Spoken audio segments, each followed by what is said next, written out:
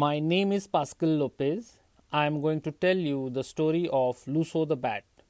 Friends, do you know there is a secret tunnel in the 500-year-old Vasai fort? One day, my friend Goody and I decided to enter in this tunnel. We had to jump from the top to enter the tunnel.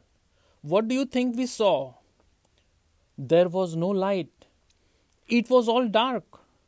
The tunnel was very narrow. We had to crawl. We noticed light falling in one corner of the tunnel. There is a jharokha, a zigzag window opening that gets light in the tunnel. We noticed a palm tree. It had grown inside the tunnel. We also saw some shadow. Shadow of what? We were curious and scared. There was something hanging on the palm tree. It was a bat. A bat hanging on the palm tree? My friend Goody said, "My granny told me there was a very old bat in the Vasai fort. It is called Luso the bat." I said, "Luso the bat? I love the name."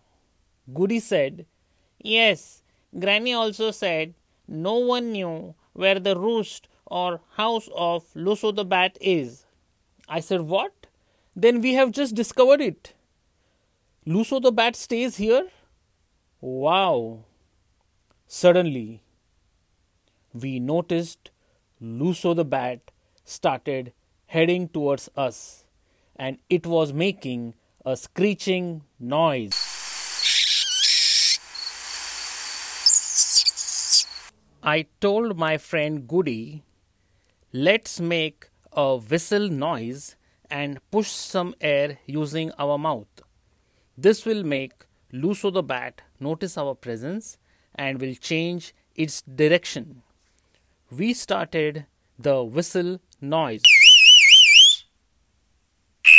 and Luso the bat did take a turn and moved away from us. It was so dark and difficult to see. Luso the bat became invisible. We finally reached the exit of the tunnel to see bright sunlight at end of the tunnel. We should never enter such tunnels alone without any parental guidance. Thanks for listening.